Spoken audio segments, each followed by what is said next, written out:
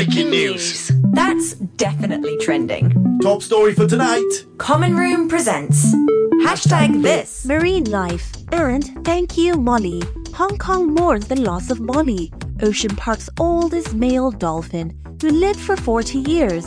Despite the dedicated care from the veteran team, Molly's condition weakened over the New Year weekend and he passed away on Thursday, January 4th. In honor of Molly, who has inspired and educated many visitors over the years, let's appreciate the lives of captive marine life and understand a bit more about the big blue sea.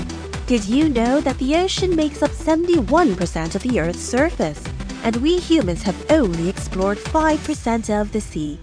The ocean is a fascinating place and it inspires curiosity amongst many of us. Marine education has taken on many forms, from accommodating casual learners who seek out marine parks and aquariums, to professionals who dedicate their lives to studying and caring for marine life.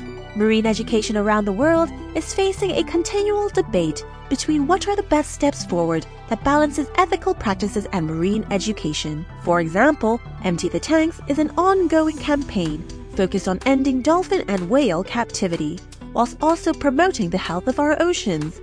This topic has been hashed and rehashed on socials for over 170,000 times. It is clearly a passionate topic among marine life and animal enthusiasts.